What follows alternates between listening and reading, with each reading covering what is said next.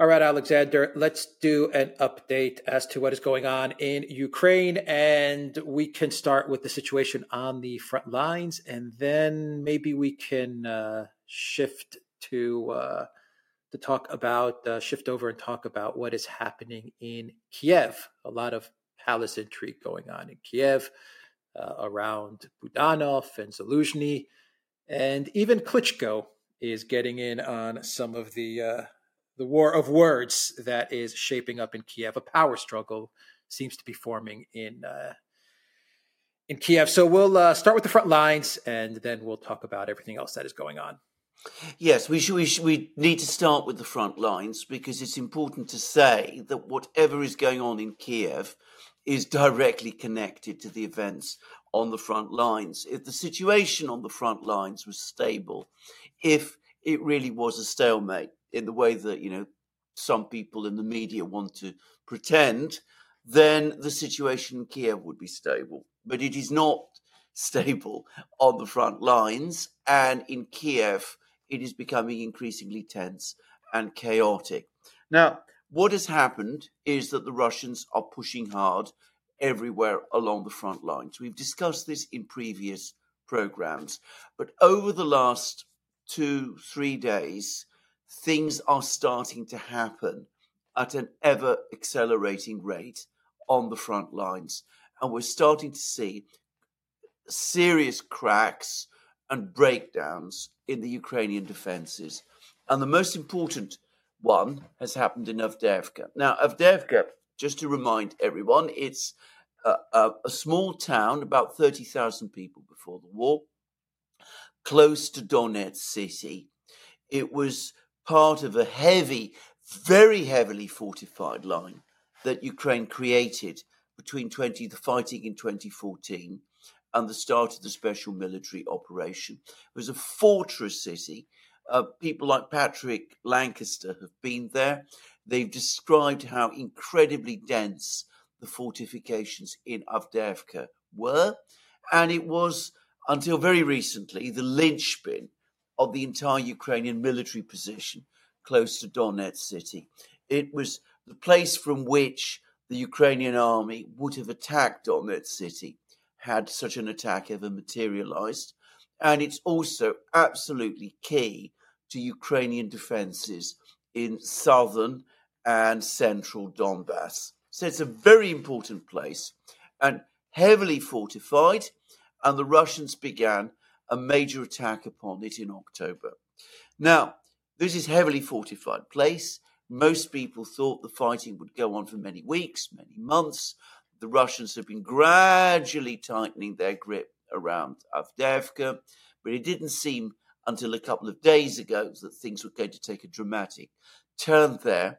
And then suddenly they did. About 2 days ago, we suddenly started to get a whole trickle and then a cascade and flood of reports, all of which now confirm that Ukrainian defenses in southern Avdiivka, this is the town itself, not the fortified perimeter around it, but the Ukrainian defenses in southern Avdiivka have suddenly collapsed. And it seems that the Russians have been able to storm various heavily fortified Ukrainian positions south of Avdiivka. They've broken into Avdiivka itself. So the fighting is now taking place in the southern part of Avdiivka. Around a quarter to a third of the town might now have been occupied by the Russians. I mean, it's difficult to give an exact percentage because different mappers give different readings. And it seems that there's a Russian attack on Avdiivka from multiple directions, and there are reports of Ukrainian soldiers fleeing the battlegrounds and the Russians pushing towards the central part of Avdiivka. So this is a shock. It's a couple of days ago, we were talking about the collapsing situation in the bridgehead of Krinky, which is on the east bank of the Dnieper River. And apparently we've got more news about that as well. It seems the Ukrainian troops who are still there are now down to about 50. and the situation there is collapsing in the way that we discussed. Avdiivka, much bigger place, far bigger battle. We're talking about thousands of men on each side. The Russian force is said to number around 40,000, so that gives us a sense of how much more important it is. But suddenly, a situation where it looks as if Ukrainian forces are starting to break down and that they're not able to plug the holes that are starting to appear in their defense lines. And to make matters worse for Ukraine, this seems to be happening right across the front lines now. So the Russians have made significant further advances, for example, in the area of Bakhmut. They're pushing west of Bakhmut towards a town called Chasov Yar, which will then open the way for attacks into northern Donbass. They seem to be well on the way to capturing an important village there called Bogdanovka, which is, again, a linchpin to Ukrainian defenses in this area. They've made further advances further north from Bakhmut towards the other important fortified Ukrainian town of Siversk. And again, one's getting reports that things are starting to break down. And the front lines around Kupiansk at the very north are also becoming activated. The Russians have captured another important strategic village in this area. Again, over the last 36 hours, they seem to be pushing west towards the Oskol River. They look like they're preparing to sort of move on to the Oskol River, cutting off Ukrainian communications to Kupiansk and perhaps isolating that place as well. And the other thing that's happening is that we've discussed in previous programs how the Ukrainian air defense system seems to be breaking down.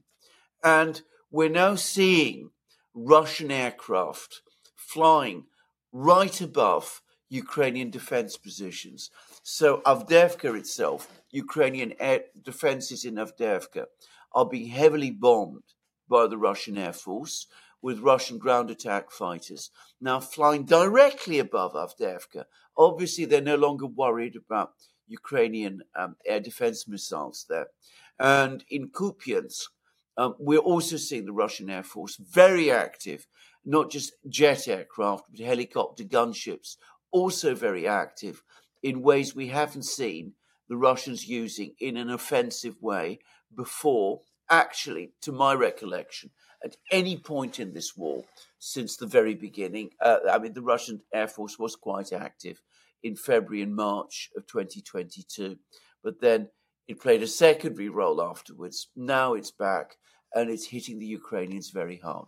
So suddenly we see a weakening of Ukrainian front lines. And by the way, more reports of very heavy Ukrainian losses as the Russians are pushing so hard. And Media Zona, this NGO that carries out these investigations of Russian losses, continues to show Russian losses as relatively low. So, a sudden shift in the situation on the front lines. Yeah, I think we said in videos we've done in the past, many videos that we've done in the past, that Avdiivka would be the beginning of the end. The loss of Avdiivka would signal the beginning of the end. And perhaps the firing of Zaluzhny. I think we've said this as well in videos that we've made in the past, that this dispute between Zelensky and Zaluzhny and a possible firing of Zaluzhny would also signal the beginning of the end of the Zelensky regime and perhaps even Project Ukraine. But there are rumors that this is about to happen and that this may have already happened. But these are just rumors. So, just understand that they're strong rumors, but that's all that they are at this moment in time. And the man that many believe is being set up to take over command of the entire Ukraine military is none other than Budanov. So the Financial Times, they had a fluff piece on Budanov, introducing the world to the spy chief, who the CIA absolutely loves. It seems. I mean, they work very closely with Budanov. It seems. So, what to make of this Financial Times article and Budanov taking over the military? Can I say, I think they're more than rumours. I would call them reports. There is clearly an intense power struggle going on. And you see all the signs. I mean, the mayor of Kiev, Klitschko, who, used to be a major figure in the Maidan movement, he's now coming out. He's making even more critical statements about Zelensky. He's saying Zelensky is essentially a dictator. So you can see that he's coming out and saying these things. He clearly doesn't like Zelensky. And he's clearly, I think, pushing back against whatever it is that Zelensky is doing. And Zelensky, for his part, he's just come back from an absolutely disastrous trip to Davos, by the way.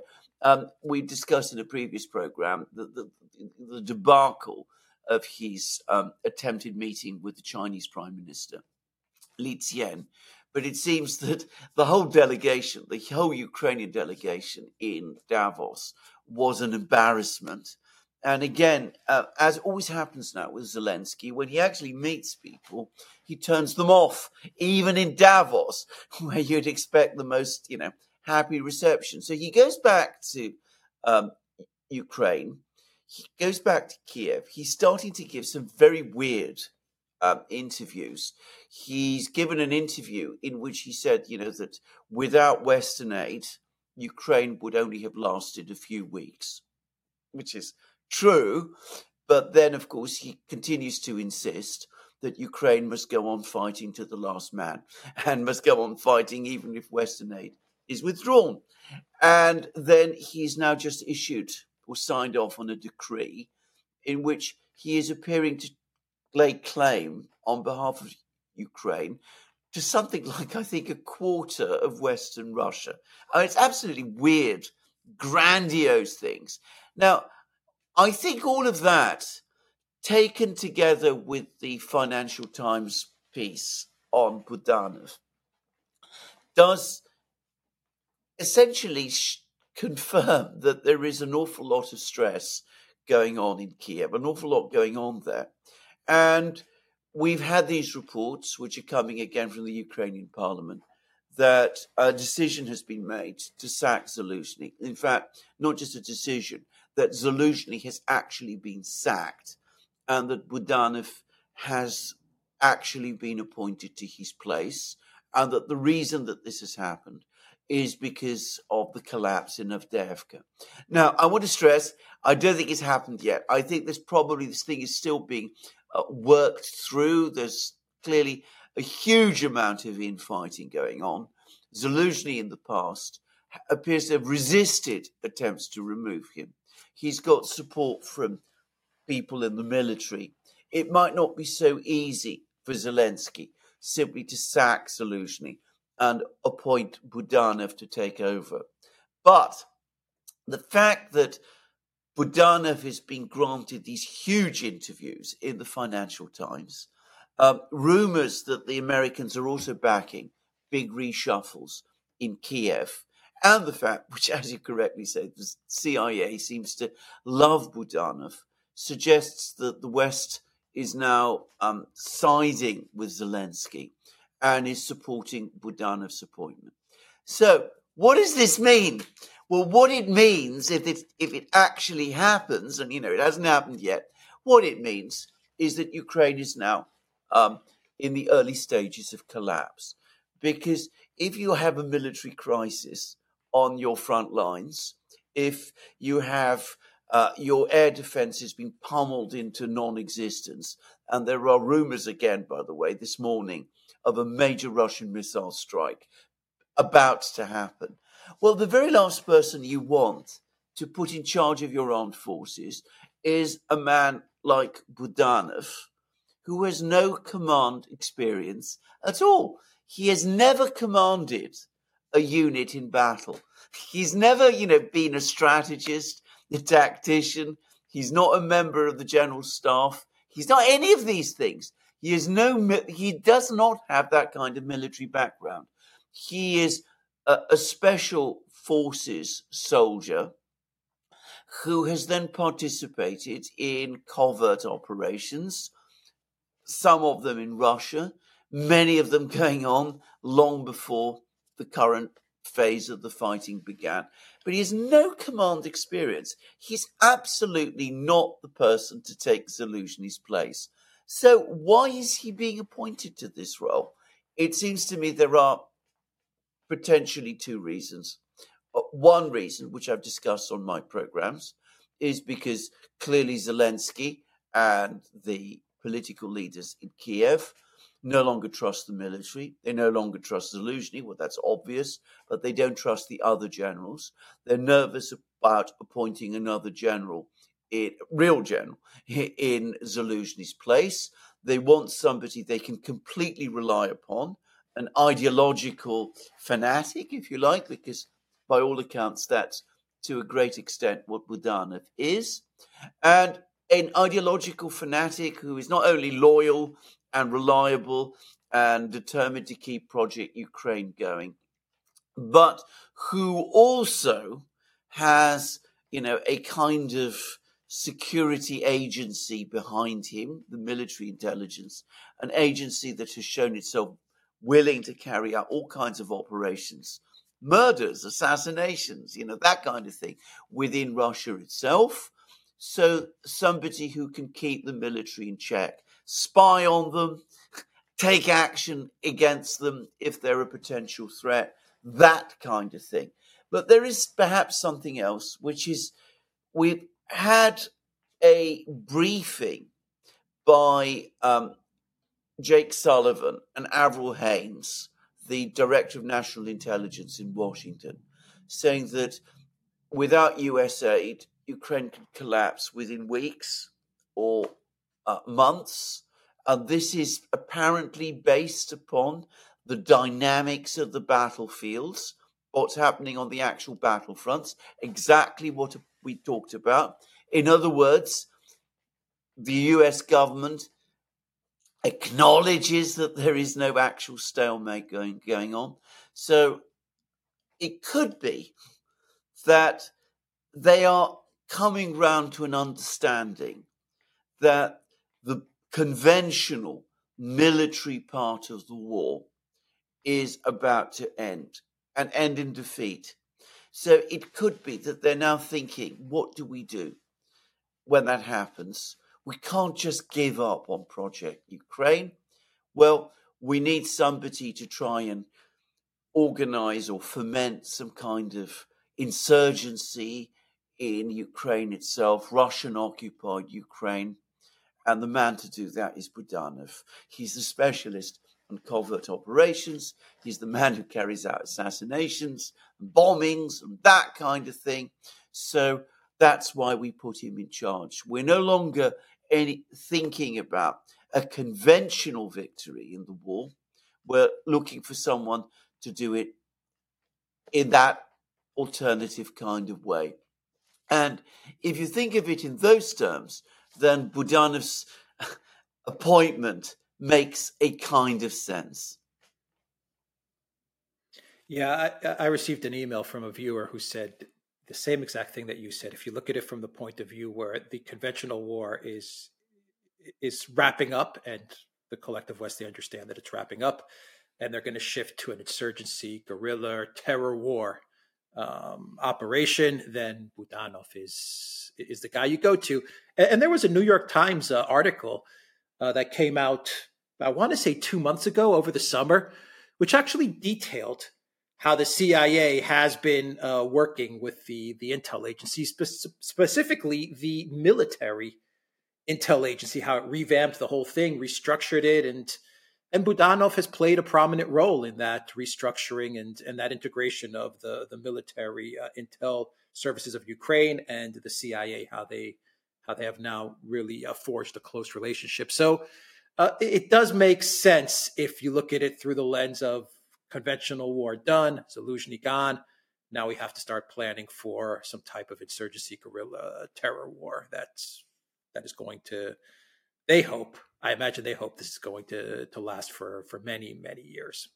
Exactly. And you see, this starts to make possibly, I mean, we're being a bit speculative, but I mean, possibly make some sense of Zelensky's latest statements, because, he's claiming these huge territories in Russia. He's saying, we wouldn't have been able to keep going without the West for more than a few weeks. That might be in a way of saying, that the actual conventional war is ending. Zelensky and his people leave Kiev, establish themselves maybe in Western Ukraine or even in the West. And Budanov, they continue to be recognized by the West as the legitimate government of Ukraine. And in the meantime, they have Budanov there. He's not a ground forces commander because he's not able to lead men in battle, and that's not what he does. So they keep him on, and they try and maintain his networks in Ukraine itself and in Russia, which is perhaps where Zelensky's decree laying claim to all these Russian territories comes in. So we start to see preparations for that kind of insurgency war, not just in Ukraine, but in, if you like, pre-2014 Western Russia as well. However, all the puff pieces, the puff piece in the Financial Times, Budanov interviewed in a darkened room. I mean, it's very weird, telling us about, his heroic achievements, the fact that he's got cult status amongst Ukrainians. That, by the way, is highly debatable, in my opinion. What the Financial Times didn't say, by the way, is that he is a terrible intelligence officer. He might be very skilled at covert operations, the smoke and cloak and dagger things, planting bombs, sending assassins, killing people, that kind of thing. But if you're talking about gathering and analyzing intelligence, Ukrainian military intelligence is, I'm going to say it straightforward, it's crap. I mean, it's absolutely awful. And you got an example of that in that Financial Times article. He's still going on about how Russia is about to run out of equipment and men and all that kind of thing. And he also goes on to say that Putin himself is ill. He suffers from cancer. That all the people you see on television are not really Putin at all. They are Putin clones. All that kind of thing. I mean, Budanov has no skill as an intelligence officer. He doesn't understand or know Russia very well. I get the sense he's not even interested in finding out the true facts about Russia. See, he doesn't do. I remember it's called, the intelligence department of the Ukrainian General Staff or whatever it is. He's not carrying out that function. What he is really only interested in is, as I said, all these covert operations. And of course, that, however, still makes him ideally suited for the kind of insurgency war that the CIA and the Biden administration and the other members of the deep state and perhaps the Europeans are now planning to launch in Ukraine when the military collapse comes, which, as I said, according to Sullivan and Hames, might happen in the next few weeks or months.